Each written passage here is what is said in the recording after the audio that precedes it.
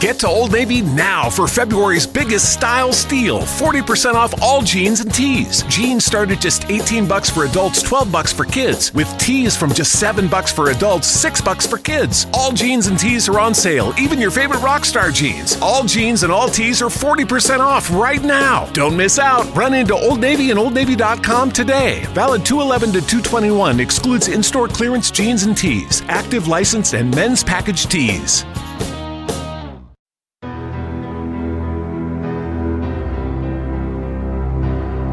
Black thing go from left to right, and I thought, I'm going to die out here. No one's ever going to know.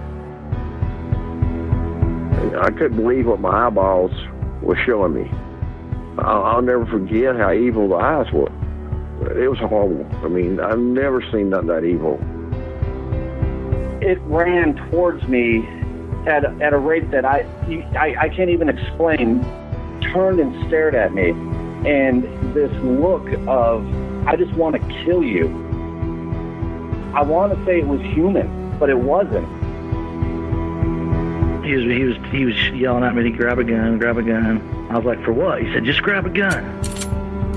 And there's footprints all the way to the door of my house. It had went inside my garage, all the way to the door. 911, what are you reporting? Jesus Christ, you better... Sir? See ya! Hello? Get somebody out here. What's going on now, sir? That son of a bitch is about 6'9", I don't know. Do you see him now, sir? Yes, I'm looking right at him. Uh-oh. You're listening to Sasquatch Chronicles. Check us out online at sasquatchchronicles.com. If you've had an encounter, email me. My email address is wes@sasquatchchronicles.com. All right. Welcome to the show, everyone. Thanks for being here tonight. Got a great show planned for you tonight. Woody and I are live at the International Bigfoot Conference here in Kennewick, Washington. Woody, what do you think of the conference? This is awesome, man. What a gathering of a bunch of great people. It's a lot of fun. Everybody has something in common here. And, man, what a crowd. Look at this crowd. I know. It's amazing. I feel like we're two sports announcers for a boxing ring. It kind of feels that way, doesn't it? Yeah, no, the crowd's crazy, and a lot of cool guys, a lot of people, a lot of cool people. Yeah. Bob Gimlin's here, hanging out with the ladies. Yeah. I'll be taking his money later on tonight, too, as well, along with Woody's. Yeah, right. And I think we're actually going to play poker tonight at 8, aren't we? Yeah. I've been telling everyone just after 8 o'clock, we're going to be, or about 8 o'clock, we're going to start setting up. I don't think we have enough poker chips. We don't. Yeah. I don't think we have enough cards. Oh, yeah, we got to get cards. I mean, I think it's going to be a pretty big showing, to be honest with you. So. Yeah. Well, I didn't really get a chance to, it's kind of hard to do the show like this. Hey, there's Marc Myrsell. Yep, there he is. A lot of great guests that we have coming up. Stay tuned. I know Lyle Blackburn's going to be on the show a little bit later. He's in the booth over next to us. He is the author of Boggy Creek. He's done a few movies. They showed his movie last night at dinner, and I know he'll be coming on here. So stay tuned for that, everyone. And we will be right back after these words. July 1924. 2 miles east of Mount St. Helens in Washington State, 5 miners' lives were changed forever.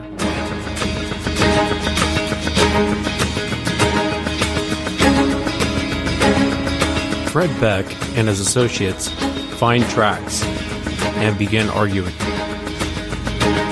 What, no there? How do you know you didn't actually see it? Well, I've seen the tracks, maybe about 18 inches long. The 5 miners were stalked and harassed by an unknown creature when traveling from their mine to their cabin. Until one day, they came face to face with the creature.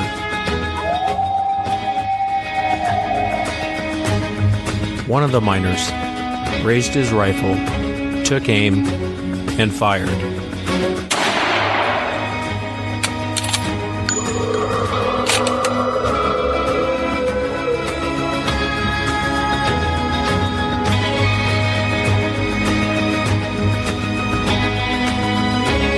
It was a decision he would later come to regret.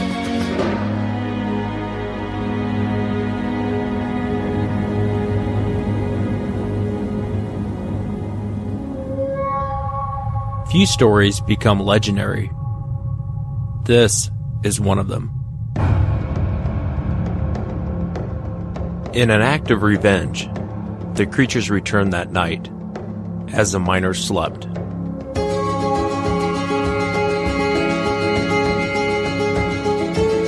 The creatures threw rocks and tried to get into the cabin. They came at the men from every angle, including the roof.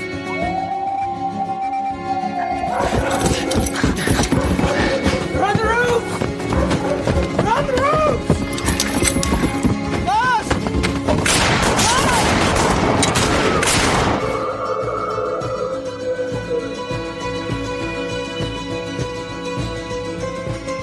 The creatures were everywhere. The miners fought back, firing anywhere and everywhere.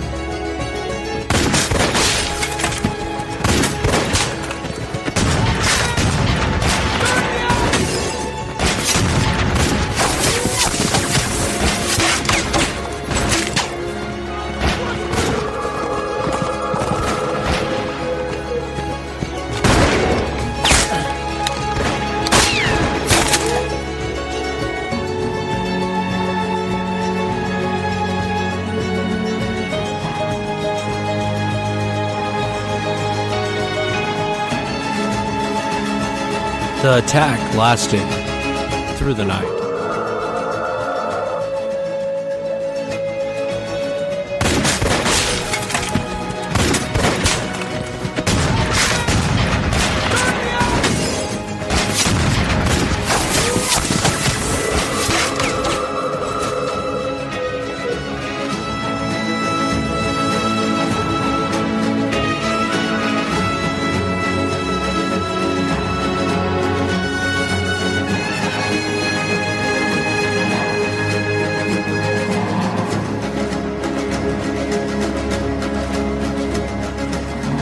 Just before dawn, the creatures broke off their attack and left.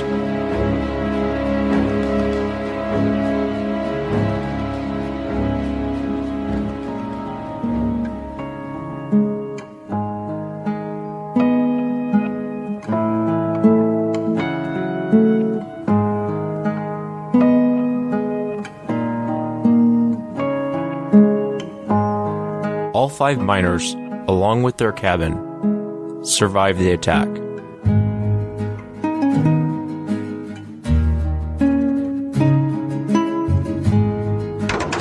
Moving debris and exiting the cabin, the men try to comprehend what had happened that night.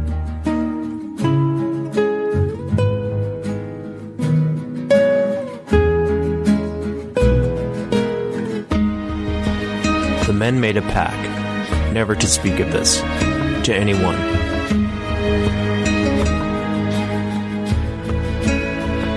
The story eventually got out.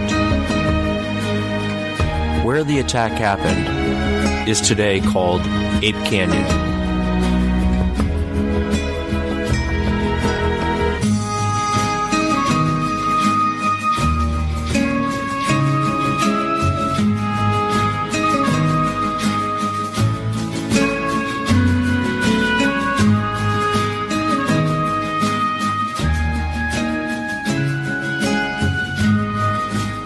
I want to welcome Marc Myrsell. Myrsell. Yeah. I haven't even been drinking yet. Okay, yeah, me neither. Welcome to the show, Marc. Thanks for coming on. Thank you, Wes. On. Golly, thank you for having me, man. I've been wanting to for a while. No, I'm glad to have you on.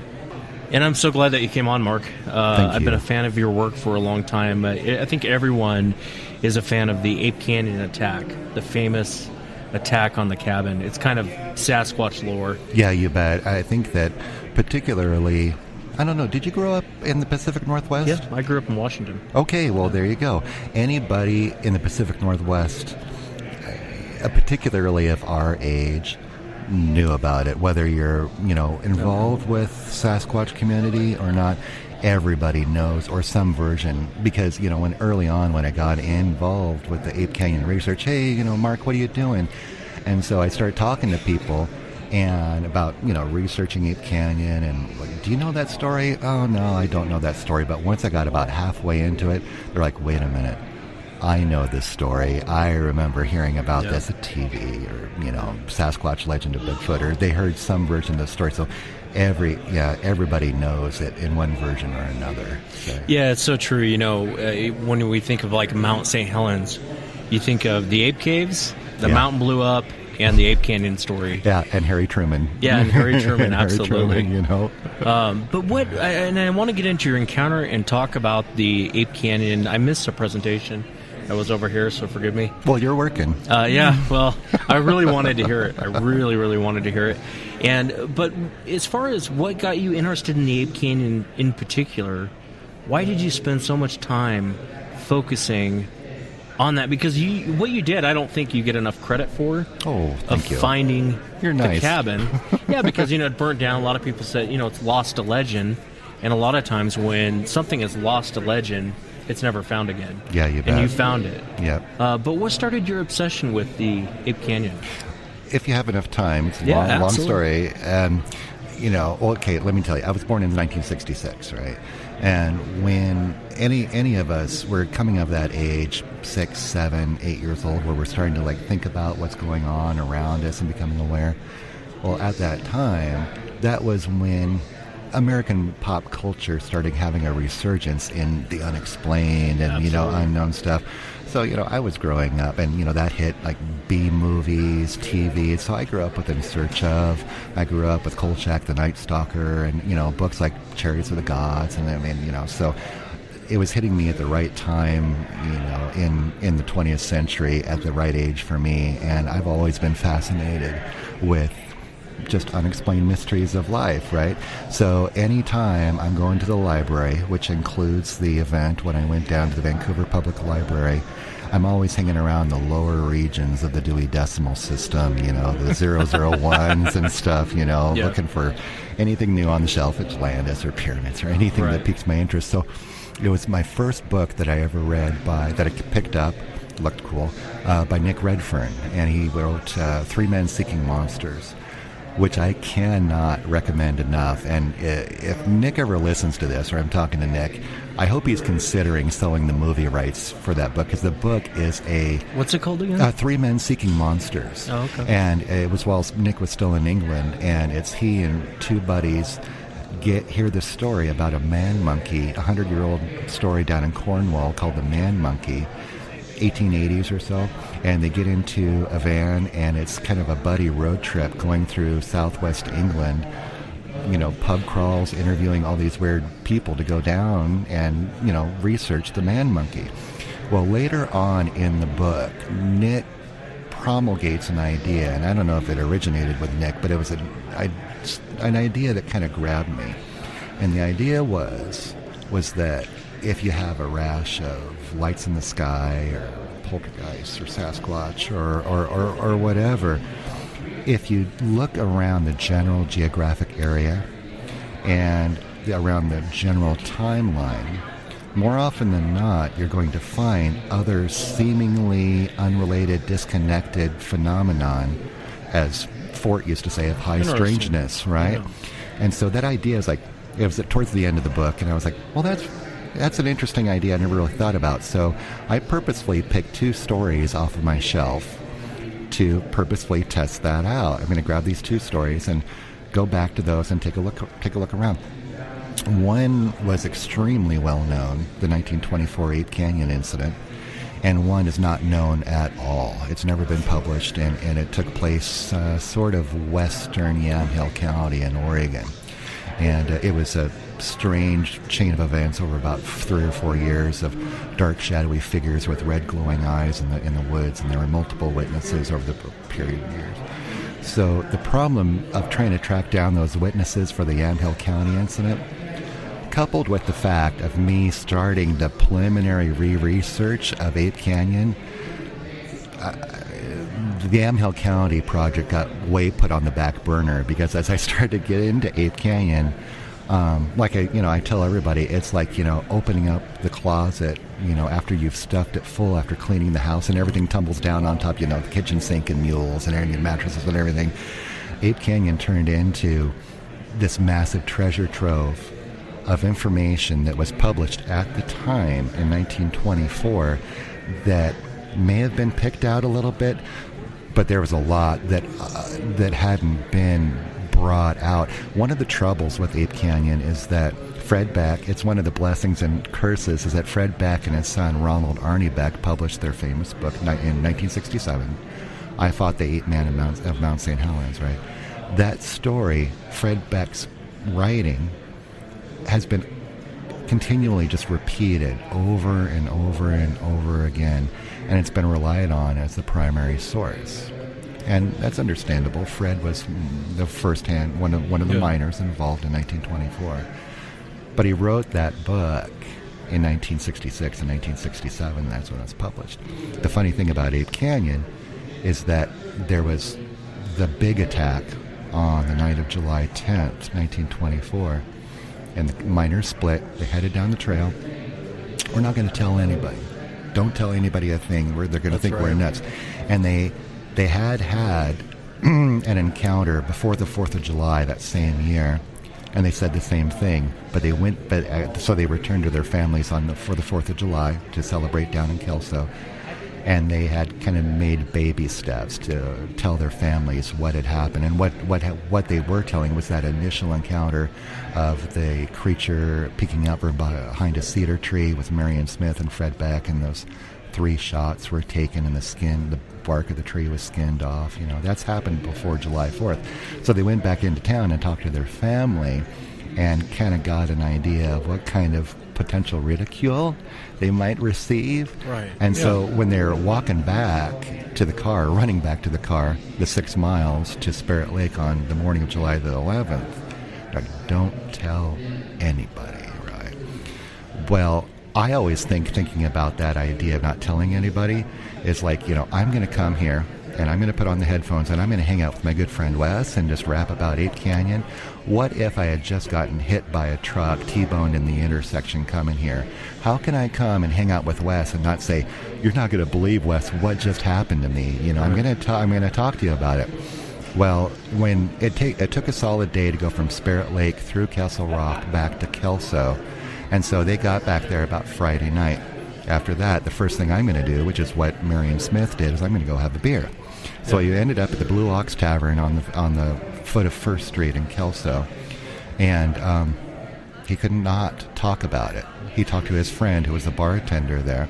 I got the Blue Ox. Is that how it got out? That's how it got out. Really? I got the lead from our friend John Pickering, because John is a local Southwest Washington guy and he's really into history. And so he approached me and we became friends, and he told me about the whole Blue Ox Tavern thing, right? Yeah. So Marion Smith ends up telling the Blue Ox bartender, it's a small town. At the time, the Longview Daily News was being published on a daily basis. It was an evening paper. So next thing you know, a reporter from the Longview Daily News hears about it, and that story hits the street that next Saturday night. So from Thursday night, Friday night, Saturday night, between the initial attack on Thursday night, it was almost less than 48 hours before it hit the paper, right? At the time, we had the AP wire, and so it got out on the wire and spread like wildfire thanks to the AP wire and started getting published.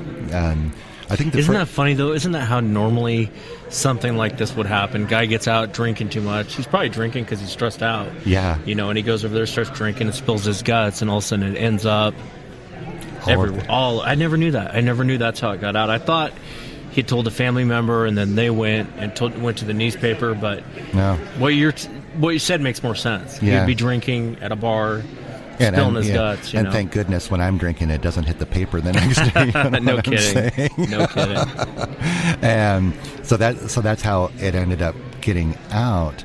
And what it ended up being, the aftermath, since it spread through so many newspapers about what was called at the time mountain devils, these big, hairy ape men up on Mount St. Helens, what ensued was what they called the Great Ape Hunt of 1924.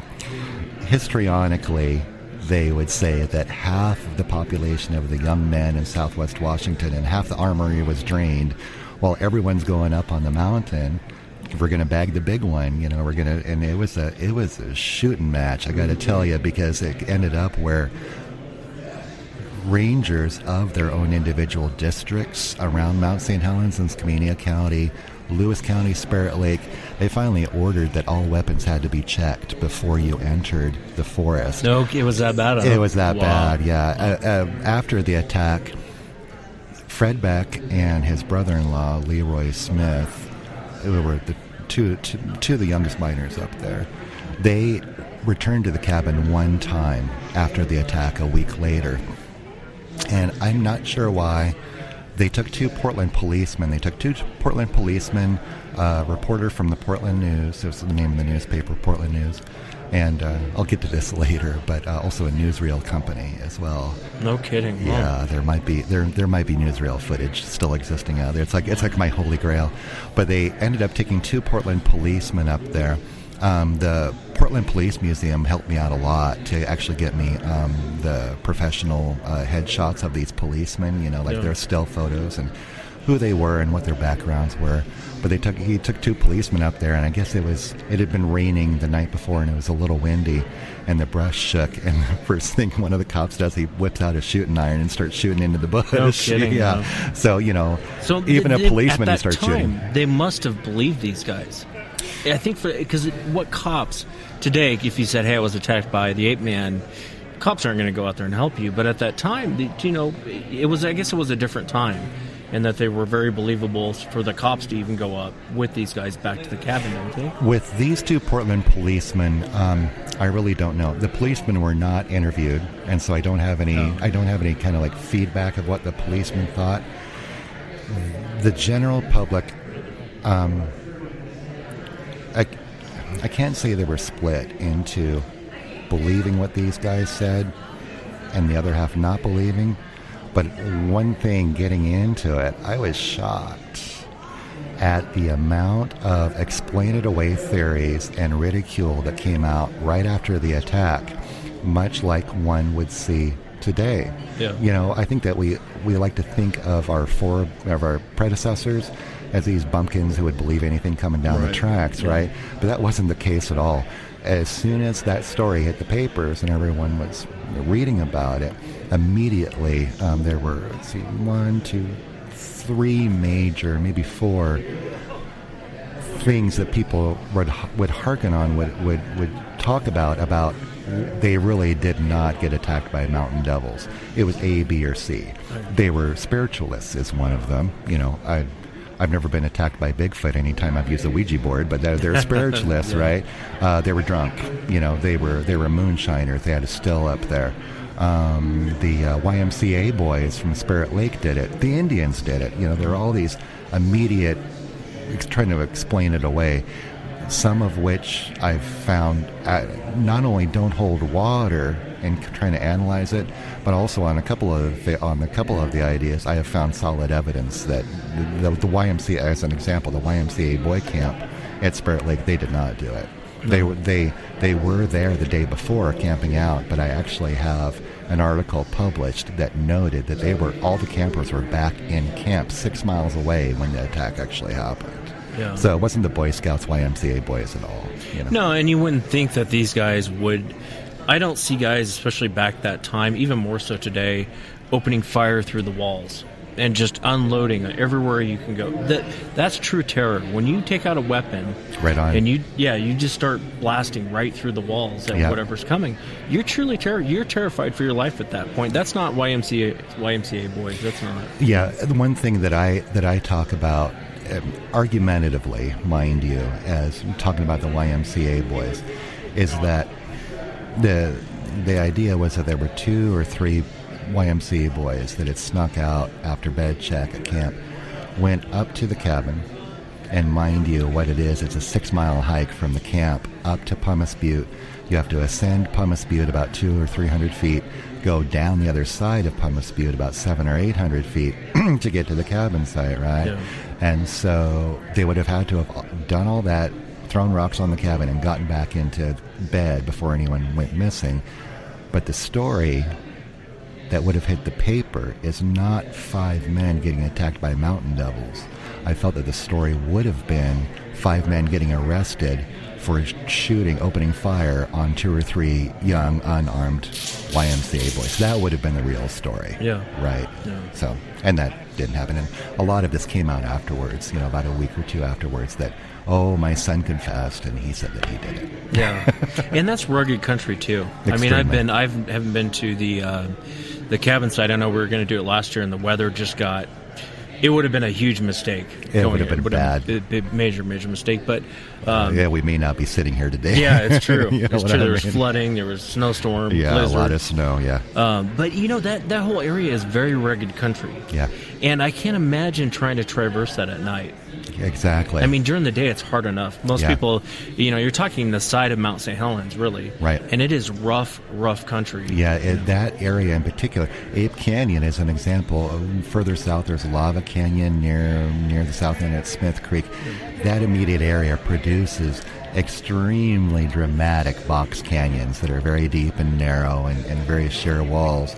And yeah, it's not easy to get around, man. So yeah, I completely discount the YMCA boys. Yeah, no, and I think most of the stuff you can discount because it just doesn't make sense. Yeah, it doesn't make sense. There's a lot of cases where I'll have people on the show and it's they never saw it, but when you line up the details, it's not a bear and it's not a person. Okay, yeah. And I would imagine in a situation like this, you could take some of these people like the YMCA boys, plug it in and go, that makes no sense. That makes absolutely no sense at all. Exactly. It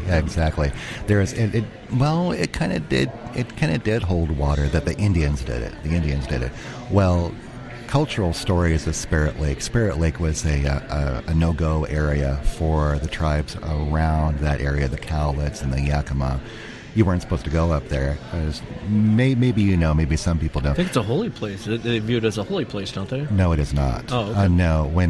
Because in English we say Spirit Lake, and we think of our stereotypes of Indian folks. It's like, they're talking about the Great Spirit. Right. No, it's not. They're talking about the band of the mountain spirits. They're talking about the big hairy tribe that lives up there, that will mess with you if you go up there. And so that's why Spirit Lake was a no-go area. There's an old story where many in the old times, as my Indian friends used to say, that human Indian folks did live around Spirit Lake.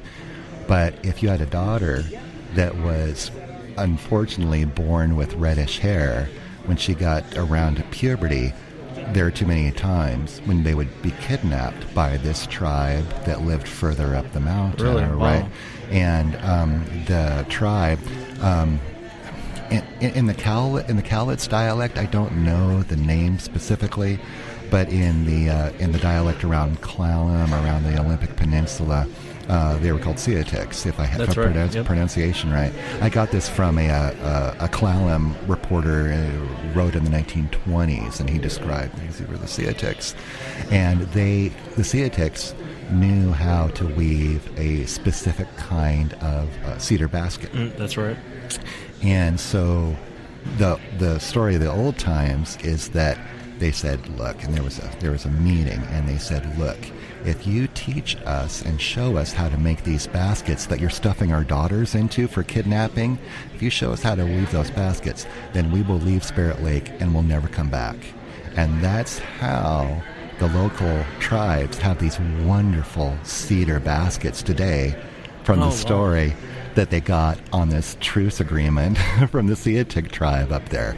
So that's the old story of Spirit Lake, right? But at the time, no, nobody lived up at Spirit Lake. Yeah, I always thought it was a holy place, and that's why they never went there. That makes more sense. It's the exact opposite of a holy place. Because the Indians do avoid, the Native Americans do avoid. Oh, thank you, everyone. Thank you. Yeah, good. We're here all night. Thanks, folks.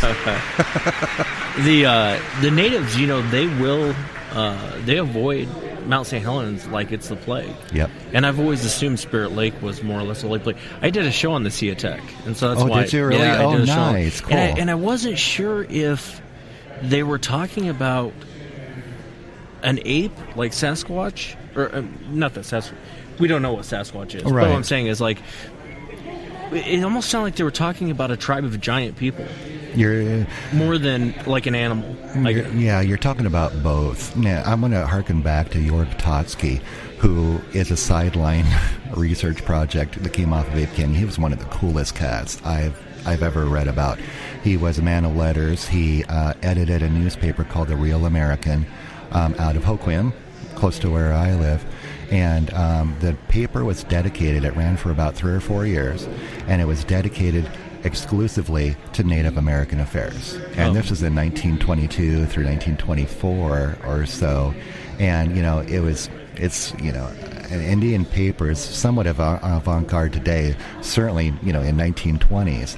And so right after the Ape Canyon attack, one of the very last articles that Jörg wrote for his paper was about a week after the Ape Canyon attack. And Jörg said, look, I got the whole scoop on this. These guys were not attacked by mountain devils. They were attacked by Indians who live up on Mount St. Helens. That was the headline. That was the first paragraph. It was an extensive article. But what most people did not go ahead and do was read the rest of the article, because if they did, they would realize that this tribe that attacked the miners, according to Jörg Totsky, were 7 and 8 feet tall and covered entirely with reddish-brown hair, right? So Totsky's thing was, I think he had an agenda to kind of try to educate the world about this elusive tribe of Indians up there. And he must be rolling in his grave, because what actually stuck was that, the Indians did it.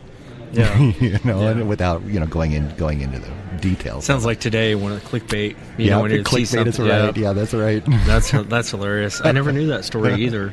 And so when you found the cabin, what did you find? Initially, it was about a or unless I'm jumping ahead, Mark. No. It was about 7. Well, the whole thing started about 7 years ago or so when I started researching it. After about 4 or 5 years, I started to realize that there is no map. There was never any map of the claim or of the cabin or of the mine. It was just sort of this basket of clues about where it could be. However, I did realize partway through that where this could possibly be within this a half-mile by quarter-mile area, that could have very well have survived the eruption, the big eruption of Mount St. Helens, through some sort of weird coincidence of topography. It's a very, very strange reason why it could have been. So at that point, while I'm still collecting documents, I'm going up there. I just found out the other day going through my photos. My first trip up there was in 2011, when my first trip just to poke around and that kind of stuff. And after about 5 or 6 trips, a friend said, hey, you've been telling me about this project. Can you take me up there? I want to go. And it's like, okay. Yeah. So there were 5 of us in 2013. And getting to the cabin site is extremely dangerous. Yeah. And so everybody gets to a comfortable point, and they look way down the mountain. And all except for one is like, nope, I'm not going to. I'll just go out hiking for the day. You guys have fun. So it was me and a friend, Gabe. And Gabe was cool. His name's Gabe Temmie, and he's not really like a Bigfooter kind of guy. But I really appreciated taking him because he was a good sounding board. The guy's in monstrous shape. He was a smoke jumper for the Forest Service. But he was really good because I could tell Gabe, this is what I'm looking for. These are the clues I'm looking for in relationship to the canyon. There was a rock outcropping noted in the mining claim that I should be looking for, and so we'd be sitting and I'm looking for this, and I think it's around here, and Gabe could tell me, yeah, that makes sense, or no, I don't see that at all. So there was a point where Gabe was down below me about 30 feet, and I said, okay, look, there's some trees downhill from us about 200 feet or so, and Gabe's below me, and I said, do you think that you could get there? One of the crucial items that I'm looking for at that time are the remnants of some stumps. The area had never been commercially logged because it's so treacherous. And there were stumps in a 1924 photo of the cabin where the miners had cut down those stumps, and you could see the stumps in the photo right next to the cabin. So I knew that if I could find old rotten stumps can last a very long time in the woods, right? I knew if I could find those stumps, I knew I'd be close. So Gabe goes on, and I follow him, and it's just, monstrous vine maple having to get through there. And I can't even see Gabe, and I'm almost through the vine maple, and he's like 15 feet away from me, and I can't see him. And Gabe found a stump. Then we found another stump. And then we found another stump and another stump. We had a metal detector with us. And so we break out the metal detector. And on that trip, I think the very first thing I found, just about 6 inches underground or so, was a wire with about 18, 19 inches long with a curlicue around it as if it had been used for baling, like a baling wire, We ended up finding nails in the ground. But the funny thing is that we ended up finding nails in the ground all along a line, like in a straight line, like 20 foot long straight line, right? And we get into it a little bit more, and just under the crust, just under the ash and the pumice, about 6 inches down, we found an old rotten log laying horizontally with the nails still driven into it. And the nails, someone pointed out, I described what I found in these nails. And these nails, when they were driven in, as an example, there were 2 nails, and they were driven part way in to make an X. The nails were still sticking up out of the wood as if it were an X. And someone pointed out that was a classic log cabin building technique, where you drive 2 nails in, you make an X so that when you put the next log on top, there's a little bit of grip there for those nails, so the log just doesn't fall off again while you're trying to secure it. And so we were messing around some more, and we're very, very confident that this is the foundation of the underground, the foundation of the Ape Canyon cabin. That's amazing. It's amazing. There you go. Okay, thank you. You guys are very nice. Yeah, that's amazing that you found. You're laughing, Mark. Give you a break.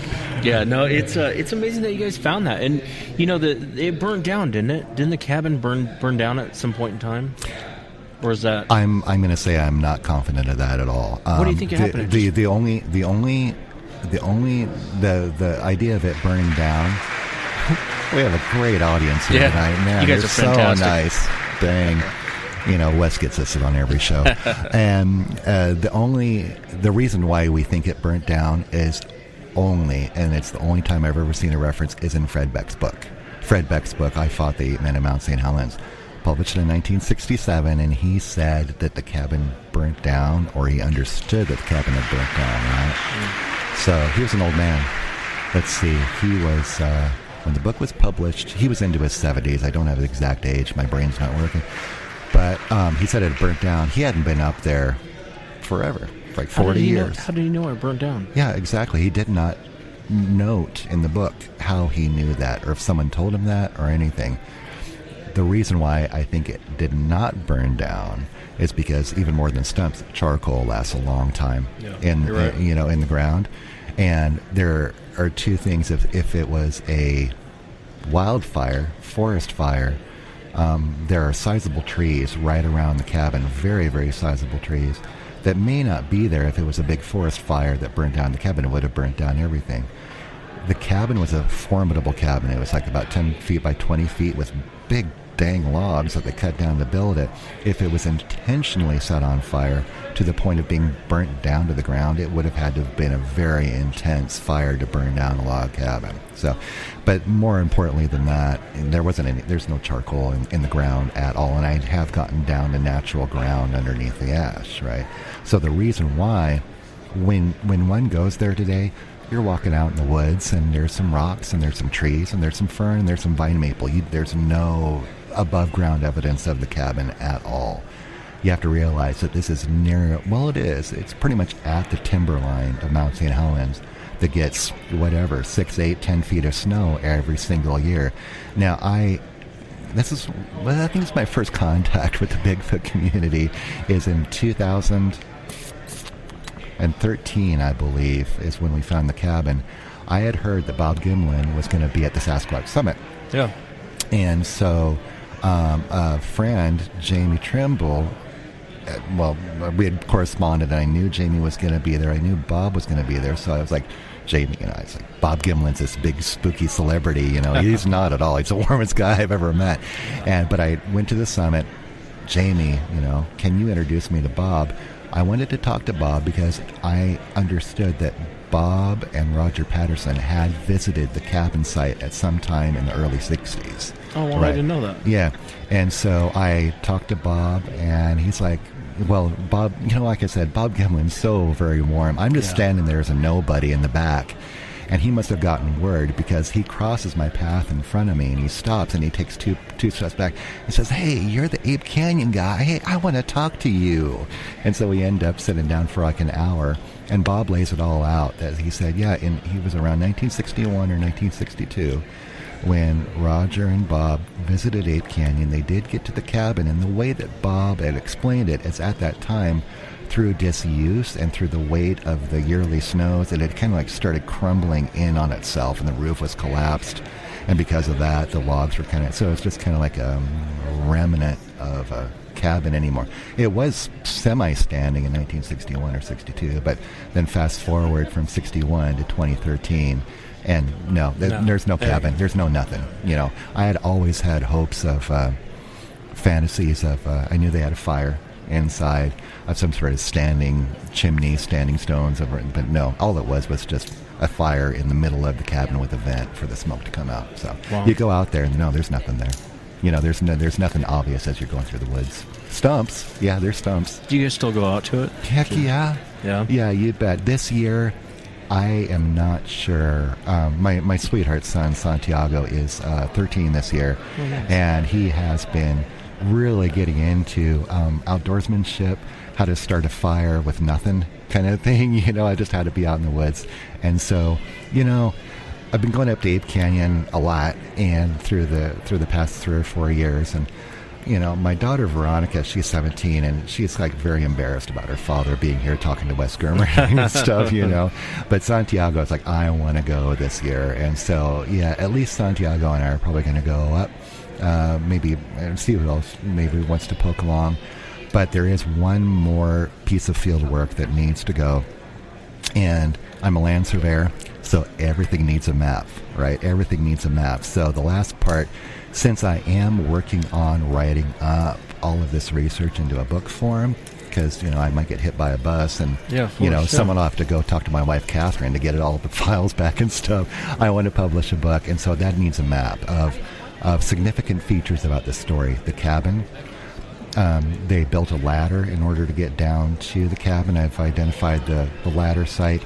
The spring where the initial sighting and shooting took place, I've identified the spring. I think I have found the trail between the cabin and the spring. The mine I am pretty confident that the mine is gone. The cabin was built about 30 feet above the mine entrance. I gleaned that because people visited the cabin in 1924 and kind of described the topography and the layout. Where the mine's at. Yeah, right. And then so right below the mine entrance is like a 200-foot drop into the bottom of Ape Canyon. I think what happened was that with the earthquakes from the eruption, being basalt and being relatively soft, porous rock, the sides of the canyon in the earthquake kind of spalled off and changed the cross section, if you will, of the canyon. So with that, I think that the mine has either collapsed or the entrance is gone. However, right below the cabin site, I stupidly risked my life and went down over the edge a little bit, and I found a small, tiny hole in the side of the rock. And like caves or mines, they breathe through the day with airflow from the change in barometric pressure as the temperature goes up and temperature goes down. Sometimes holes in the ground, like caves, will suck air in or blow air out, depending on the time of day. So an old caver test, I've been caving for years, is you can take a little bit of dust in front of a hole and kind of throw it into the hole and see if it blows back or if the dust is sucked back in to see if there's a I didn't know that. Yeah, it's caver trick. Yeah. So it's one of those things to indicate a larger void beyond this tiny little hole that you're looking at. And sure enough, I found a little hole and did the dust trick, and yeah, it was breathing. So maybe the mine, which I understand was about 75 to 100 feet deep, it was a hard rock mine, maybe there's parts of the mine still there underground. That's amazing. It'd be cool to go in there and wonder if they left anything behind. And according to Rod Beck, Fred Beck's grandson, the second or third generation stories Of course, you have to take them with a grain of salt because they're family stories. With Rod Beck, I put a fair amount of credence into because he grew up with one of Fred's sons, and I don't know exactly, but I got the impression like there may have been some sort of family trouble. But around his early teens, his dad said, look, you're going to go live with your grandfather, Fred. So between early teens and into late teens or early adulthood, Rod lived with his grandfather, Fred Beck. Oh, wow. Then he got a job and moved out. He calls him Fred. He doesn't call him Grandpa. But I asked Rod, what do you think about Fred Beck's story? What's your gut feeling? And Rod said, whatever Fred said was 100% true. He believed it. So I guess that Fred did give him directions to the cabin site.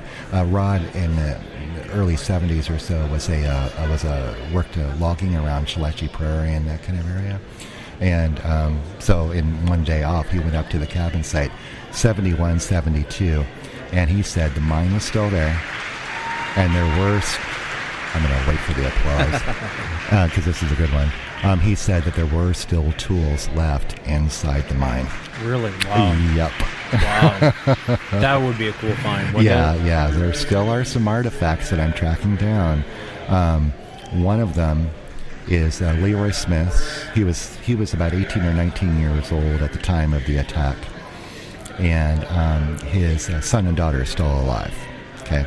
I've talked with his his daughter, excuse me, and she said that her brother, according to the family story, still has all of Dad's old guns. Oh, really? Wow. When Dad died, her brother got all of Dad's old guns. So, there's these stories floating around about the Ape Canyon guns still out there somewhere. Yeah. So I wanted to ask you the one part about the story where they shoot it and it falls off a cliff. Did they, through all your research, is that pretty much how it went down? Relatively so, yeah. Now, again, going back to Fred's book,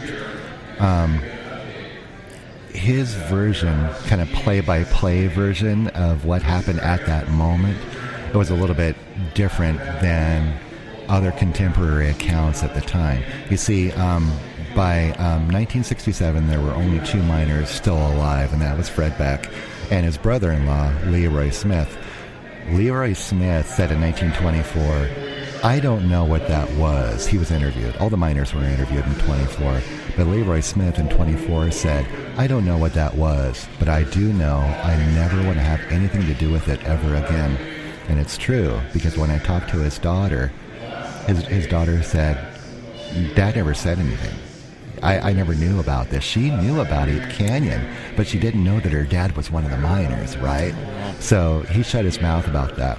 So in 1967, Leroy Smith was still alive, but he wasn't talking. John Green went and interviewed Fred Beck, but he understood that Leroy Smith didn't want to talk, so John Green never bothered Smith about it, right? Anyway, my point being, in 67, Fred's word was the only thing left about the story.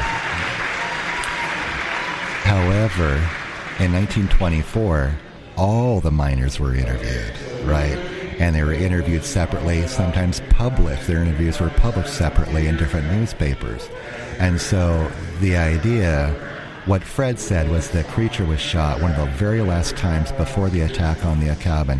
One of the very last times was the creature being shot on the edge of the cliff and falling down into it. Fred's account is that it happened the morning after the attack, but in 1924, all of the miners said, no, it happened on Thursday day before the attack. And what had happened, this was about the third shooting or so.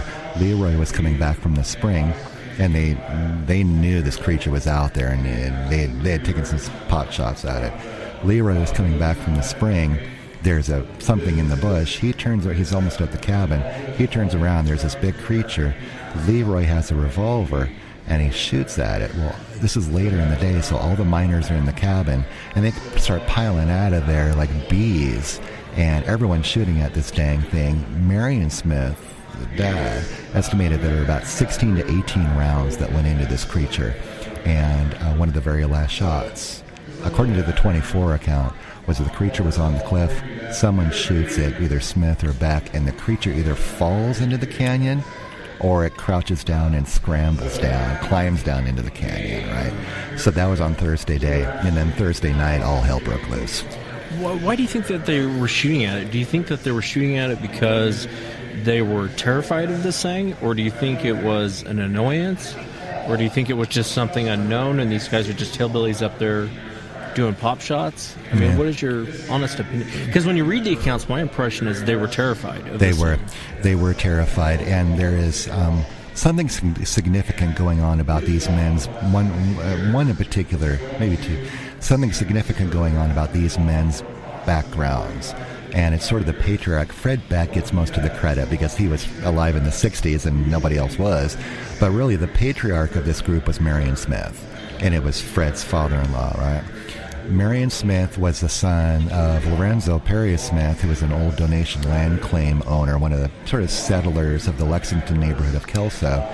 And Marion grew up in the age of big timber, right, in the 1890s, 1900s as a young man. And he had spent a lot of time in the woods, and it was a passion of his. And he was known as a very amicable, nice man, but he was also known as being very square, that when he said he did something, you can bank on it. When he said he was going to do something, you could bank on that. Marion was a very straight guy, right? And he had been in the mountains his entire life with his dog. He had shot, he had fished, he had seen everything that there was to see up in the mountains. And he wasn't like a Yosemite Sam rootin' tootin' tough guy, right. But it's just the facts that he had been in the mountains, and he was known as a crack shot, square guy, very dependable guy. But Marion Smith was one of the first ones who admitted that he was extremely disturbed very early on by the weird whistling noises going on from ridge to ridge that started about 2 years previous. There was something spooky going on, so that when they would go up, Marion ordered everybody, you will not leave the campsite without a gun. Yeah. So they were very terrified. And they found tracks, didn't they? Yeah, they did. Yeah. About, let's see, the mine got started in 1922, and at the time, this was 2 years prior, at the time they were just tent camping at the base of Pumice Butte, and they would camp and leave their camp there, and then at the end of the season, at the end of the year, they'd take everything back down. While they were tent camping, I believe it was the first year of the mine in 22, they found an extremely large track in the sandy area of the creek just before it falls into Ape Canyon. So they had found everything that pretty much we would find today in some sort of evidence or encounter up in the woods. So, yeah, it reads like a modern day type encounter. Sure does. It sure does. Except that most of us don't shoot into the creature and it just turns around and walks off. Yeah, I'm amazed too when you hear about how many shots were taken. A lot. At this thing. How many times did those guys hit it? Well, we do know that this was, of course, before the cabin attack. So the first one was 3. The next one with Leroy was 3. And then the next one, Thursday day, was about 16 to 18. So they plugged it a good 20, 25 times if it was the same creature in the period of a week or two.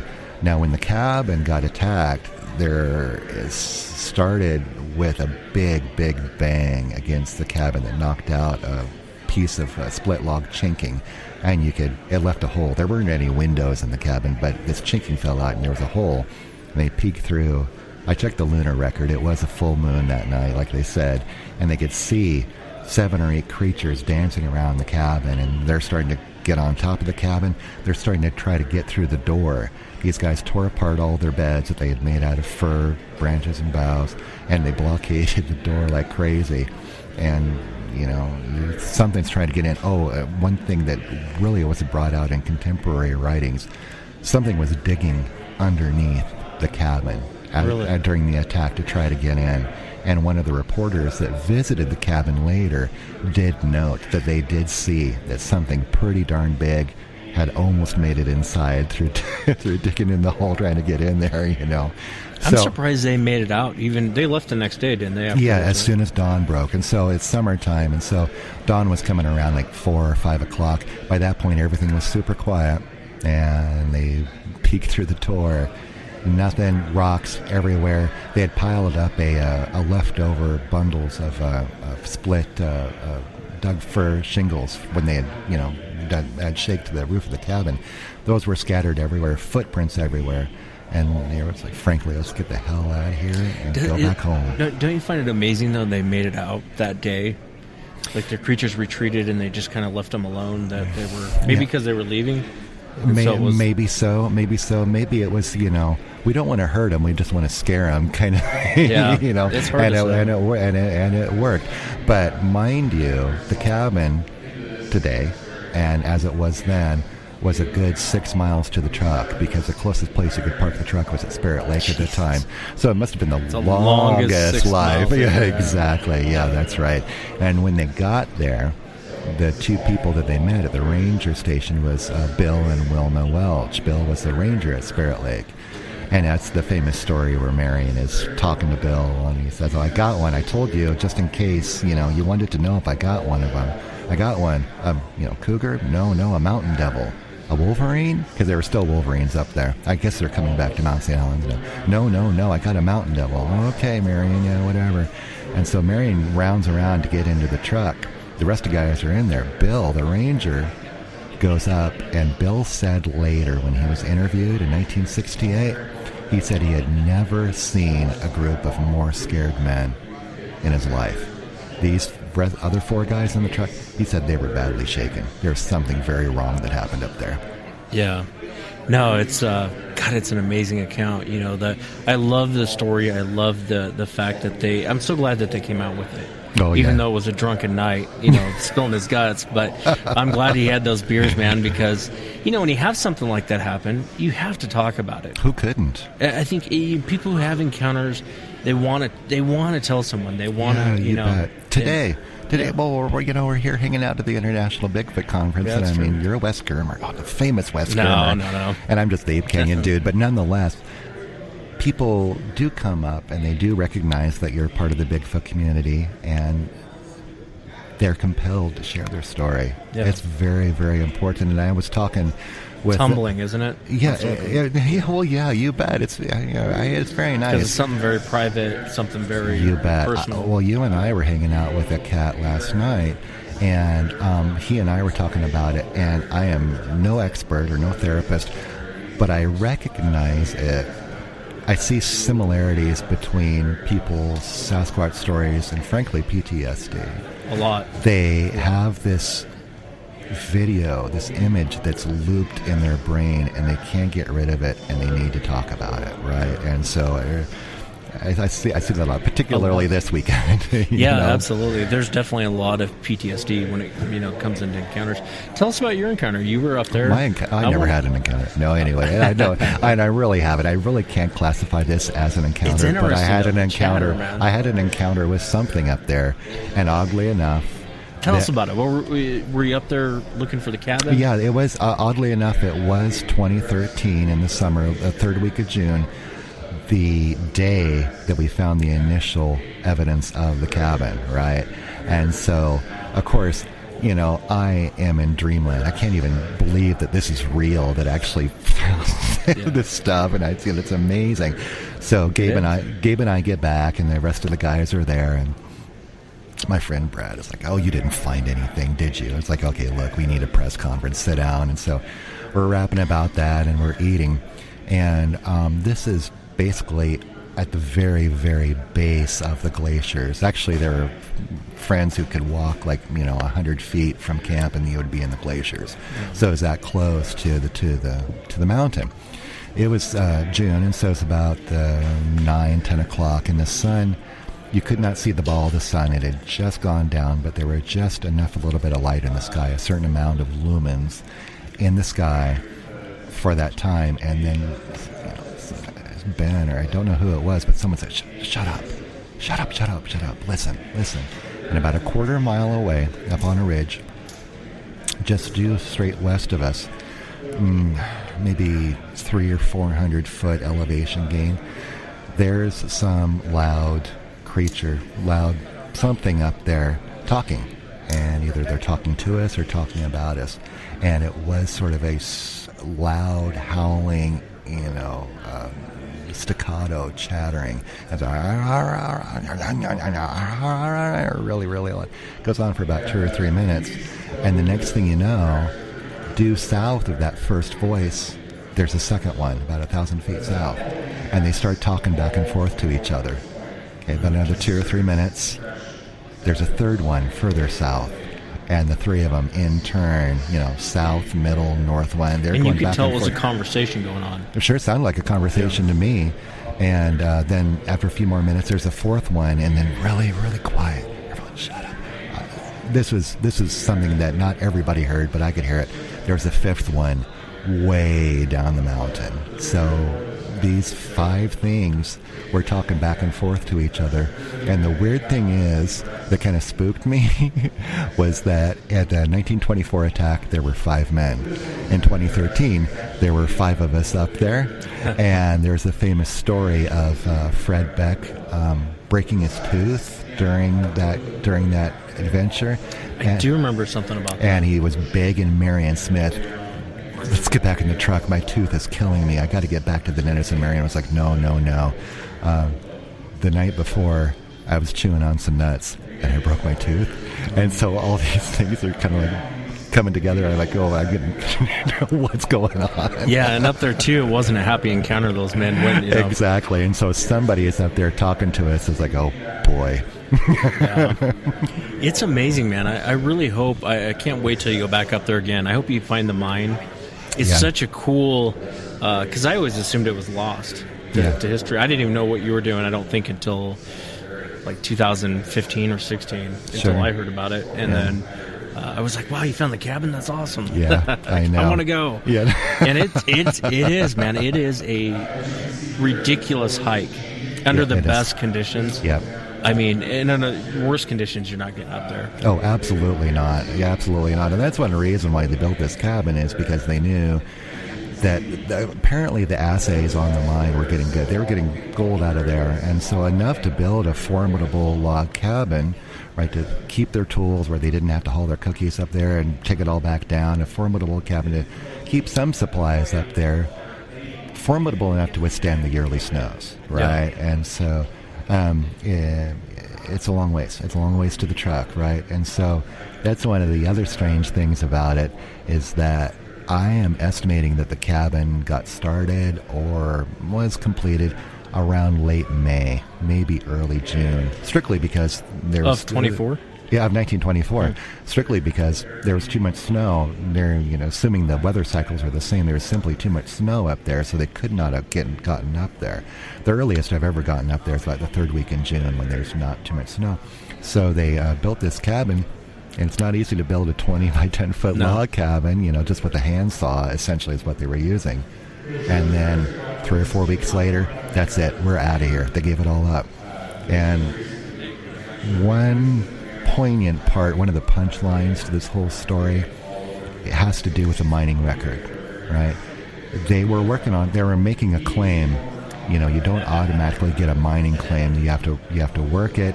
You have to file regular affidavits that say, I'm working it. You do that for a statutory amount of time, and then the mineral rights are yours. It's like a homesteading or a donation land claim, right? And so the last document that was filed in September in 1924, and it was by Fred, and it was witnessed by Marion, and they said in this affidavit, this is the mine, and we've worked so many days, and we've hauled so much ore.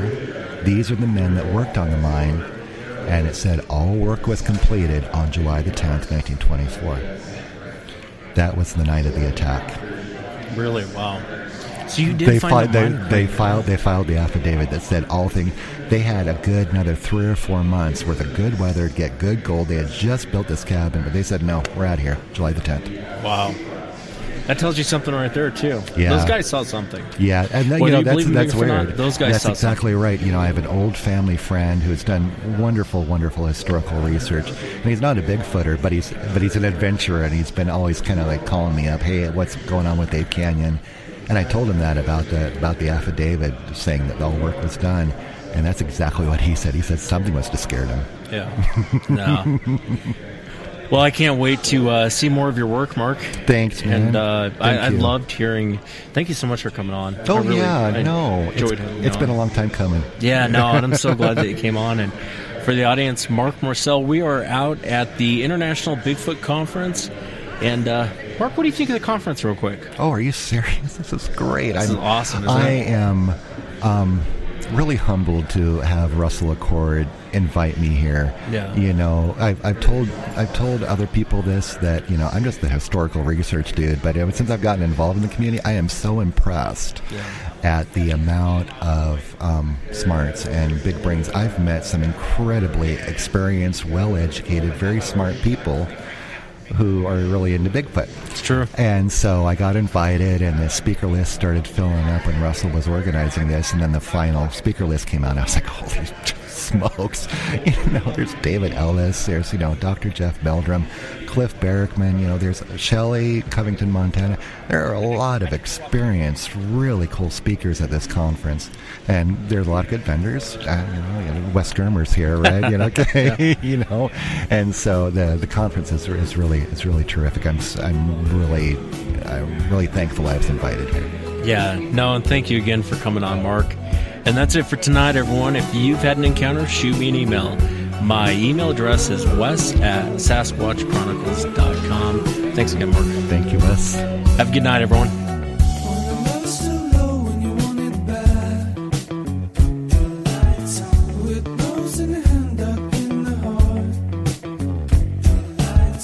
My wheels untorn.